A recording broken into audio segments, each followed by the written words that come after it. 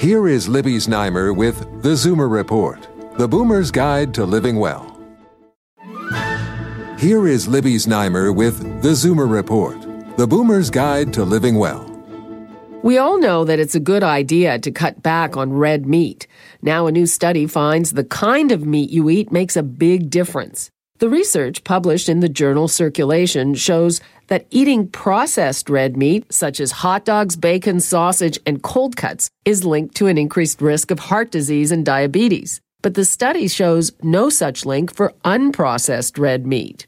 Eating one serving a day of processed meat, or the equivalent of a single hot dog or 2 slices of salami, was associated with a 42% increased risk for heart disease and a 19% increased risk for diabetes. Eating unprocessed beef, pork, or lamb was not linked to a higher risk. The study is the largest research review ever to attempt to tease out the health impact of eating processed versus unprocessed red meat. Both types of meat contain similar amounts of fat and cholesterol, but processed meats contain about 4 times more sodium and 50% more nitrate preservatives. The finding has important implications for public health. The researchers advise that eating processed meat once a week would be fine, and they caution that this study should not be taken as a license to eat unlimited amounts of unprocessed red meat. With your tips for living well, I'm Libby Znaimer with the Zoomer Report.